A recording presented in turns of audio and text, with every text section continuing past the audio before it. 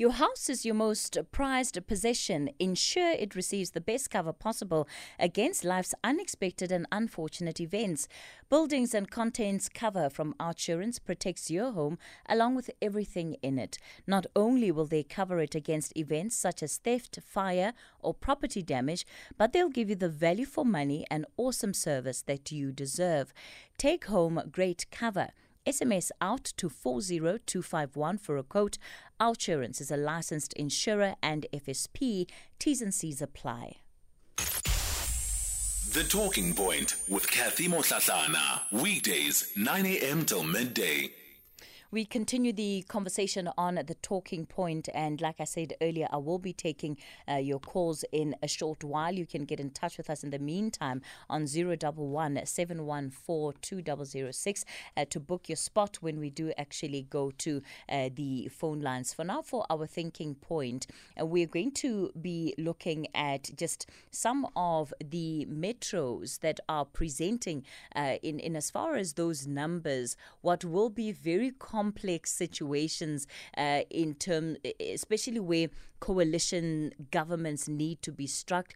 Dr. Ntsikelelo Breakfast is a senior lecturer in history and politics at the Nelson Mandela Metropolitan University. Dr. Breakfast, good morning to you and thank you for your time today. Thank you very much for having me. Look, we'll focus on Nelson Mandela Bay, and I think it will also be important for us to talk about areas such as the city of Johannesburg, the city of Tshwane, and the city of eThekwini, because what we are seeing in these metros particularly, especially now that there's been the opportunity to have 60% of the votes counted, is that the fragmenting of those numbers continues to increase, and it makes, I think, the conversations around who goes into agreement with who a lot more complex. I don't know what your reading of the situation is right now. Yeah, so there are two sources of political power. The first source is the rural sections of the population. The second source is basically the urban centers. So the electoral base of the ANC, for instance, is found in rural areas. Why? Because of the relationship between traditional leaders and also the ruling party. Because traditional leaders are on the payroll of the ruling party. So in return, they bring their votes. No wonder the ANC, its electoral performance has not been affected in rural areas, despite the fact that the ANC does not have a good track record of rendering services to the inhabitants. On the other hand, you see that in urban centers, the ANC has not been doing well, except in areas like Buffalo City and also maybe Mangaung. Why? Because there are some rural sections of the population. So even though the counting of the votes is not done as yet, but one can see which way the wind is blowing. My prediction is that the ANC is going to fall short of getting 50% when all is said and done, but its electoral base in the rural areas will not be dealt with a blow. I don't think that it will bounce back in Nelson Mandela Bay or Tshwane, nor will it bounce back in Johannesburg.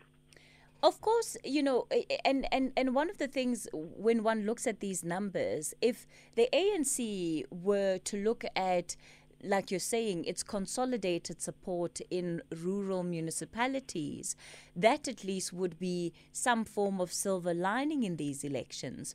But that in and of itself is not without implications, because oftentimes the rural municipalities are also the poorer municipalities. That's why, you know, most political parties would want to have absolute control of the metro councils. So let's talk about what the implications are for the ongoing losses of metros and the contestation really that it tends to be about, which is resources, because the horse trading that takes place also tends to center around those resources and how they're distributed.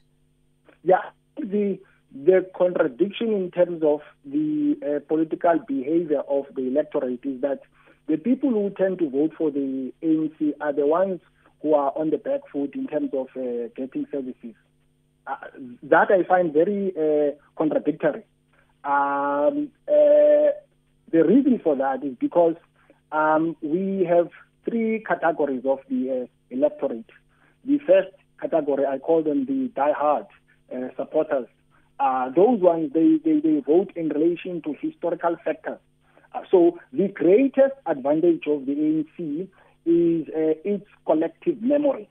That's why the ANC does not want to let go of its description of calling itself a liberation movement. So they benefit out of that political currency. Then the second category is what I call the rational voters who are found in, metropolitan municipalities. No wonder the ANC tends to fall short there in terms of performing well. Those ones, they vote in terms of the performance of the powers that be. And then the last category is what I call the sympathizers, who are normally not sure who to vote for. So those ones, they vote in relation to the trends. So I don't think that the voter behavior in rural areas is going to change because the political lifespan or the political longevity of liberation movements, it tends to be extended. So political behavior does not change overnight. It takes a long time to change the political psychology of the electorate. Let's look at the eThekwini numbers a lot more closely, and I'm working off the projections here by the CSIR, the latest that they have published this morning, and I'm looking, Dr. Ntsikelelo, at the ANC that is projected to get 42.3 percentage points of the vote, the DA 25.5%. The EFF 10.7%. So you have a dramatic drop of the ANC, an increase of the DA by around 5 percentage point, a slight increase of the ANC by just under 2 percentage point, and then you have the IFP at 9.8 percentage points, almost doubling its voters, the number of voters in the eThekwini municipality. What do these numbers mean for the ANC in a province that by and large has been so important to the balance of power in the organization itself? Yeah, I don't think that the war that broke out within the ANC between the Ramaphosa section and the forces of RET is going to have a negative spillover effect to the electoral performance of the ANC. I think the strategic advantage of the ANC is that when they are participating in the elections, they are able to forget about their differences and function as a bloc.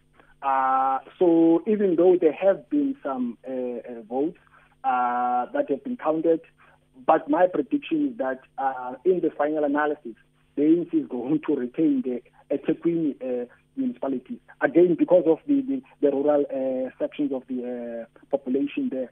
So I don't think that the ANC is going to be dealt with a blow in eThekwini, but I've seen some stats that there have been some municipalities that the ANC has lost to the IFP. But the other interesting political dynamic is the performance of NNP, the party of the late Umama Magwaza. Yes. I think they have been doing very well. They strike me as a dark horse. And if maybe in some municipalities there might be a possibility of coalition formations, I think they will play a significant role. But I have been very impressed by their electoral performance. When we look at just part of what's coming out of the political parties across the board in terms of the approach to the coalition governments that will need to be formed. We've got about 34 hung councils currently. Do you think they're playing open cards with the public, or do you think there's a lot more going on behind the scenes than what they're letting on?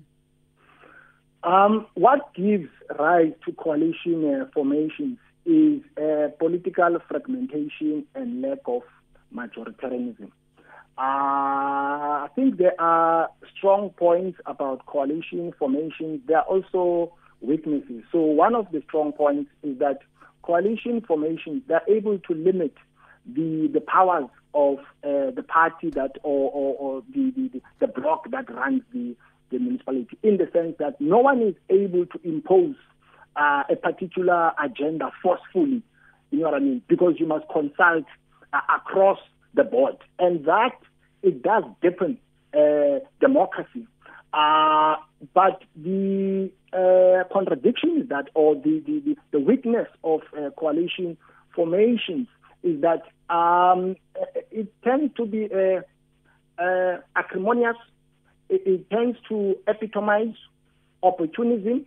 Also, some people argue that it is a betrayal of the voters, because people vote for you in terms of the commitment that you made, and now when you get the votes of the electorate, you don't honor that commitment. You enter into discussions without the knowledge of your voters. So there are strong points and there are also weaknesses. I think the greatest weakness is that one of the gaps of the Constitution is that it doesn't talk about a regulatory framework on how to manage these coalition formations. So the political elite, they tend to rush into forming these power-sharing arrangements without developing a conflict management mechanism on how to manage their internal contradictions. Dr. Breakfast, I'm going to pause you there. I'm going to take Ann Musa with the latest news headlines. We'll continue with Dr. Breakfast in a moment. Here, there, and everywhere. SAFM 106.6 FM in Mangaung. We continue the conversation on the talking point. Dr. Ntsikelelo Breakfast is joining us today just to share his own thoughts. I'll be taking your calls on 011-714-2006. Perhaps you've got your own analysis of what we're seeing in as far as these numbers, what it means for the metros. Have you been looking at the results in your area? I've been looking at some of those that we have covered during Municipality Watch, especially where we've had, lots of people call in raising various issues of service delivery. And I must say, we're beginning to see some of that. I saw last night with the results in Makhana, really big shifts, especially for some of the newly formed political organizations and independents. Those are some of the things that we can also talk about. But before we let you go, Dr. Breakfast, I do have a question for you that's come through on the WhatsApp line. So I'm just going to play that voice note for you, and then we'll continue from there. Good morning, Katie. My sister, please, I'm yearning to know. See, EFF, every time they have an event, rallies, all those things, they have numbers. But what happens to those numbers when it comes to voting? Or perhaps is it their stance in the issue of borders? They're saying that no borders in Africa. I don't know. I'm yearning to know. Thank you. Butinkonge in the Eastern Cape. Okay, sure. Thanks for that WhatsApp voice note question. Dr. Breakfast? Yeah, so the rationale behind holding a large political rallies is to show off power. But those political rallies that are normally held by different political parties in the build-up to the elections, they don't necessarily translate into votes.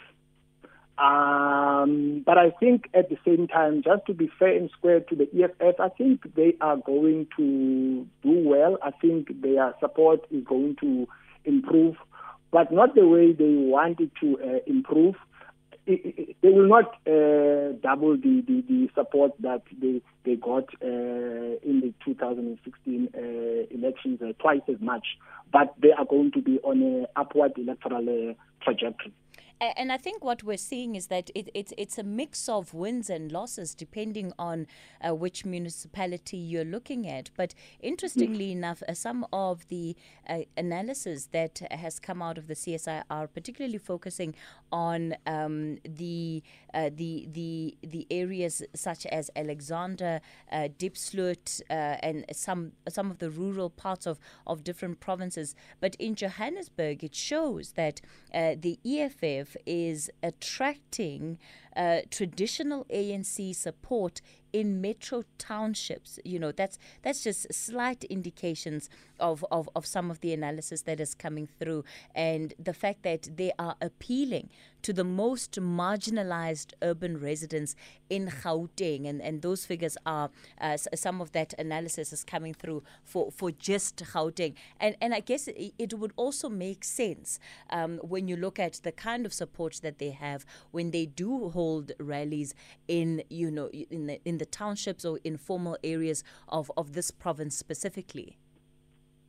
Of course, Katie, I think you've hit the nail on the head on that score, that one-party dominance is a thing of the past.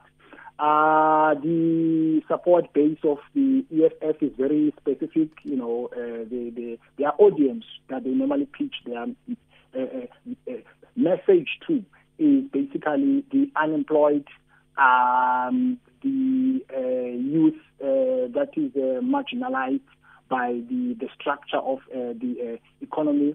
No wonder the electoral outcomes as they've come through have indicated that they are doing well in those areas. Dr. Ntsikelelo Breakfast, let's leave it there for this morning. Senior lecturer in history and politics at the Nelson Mandela Metropolitan University.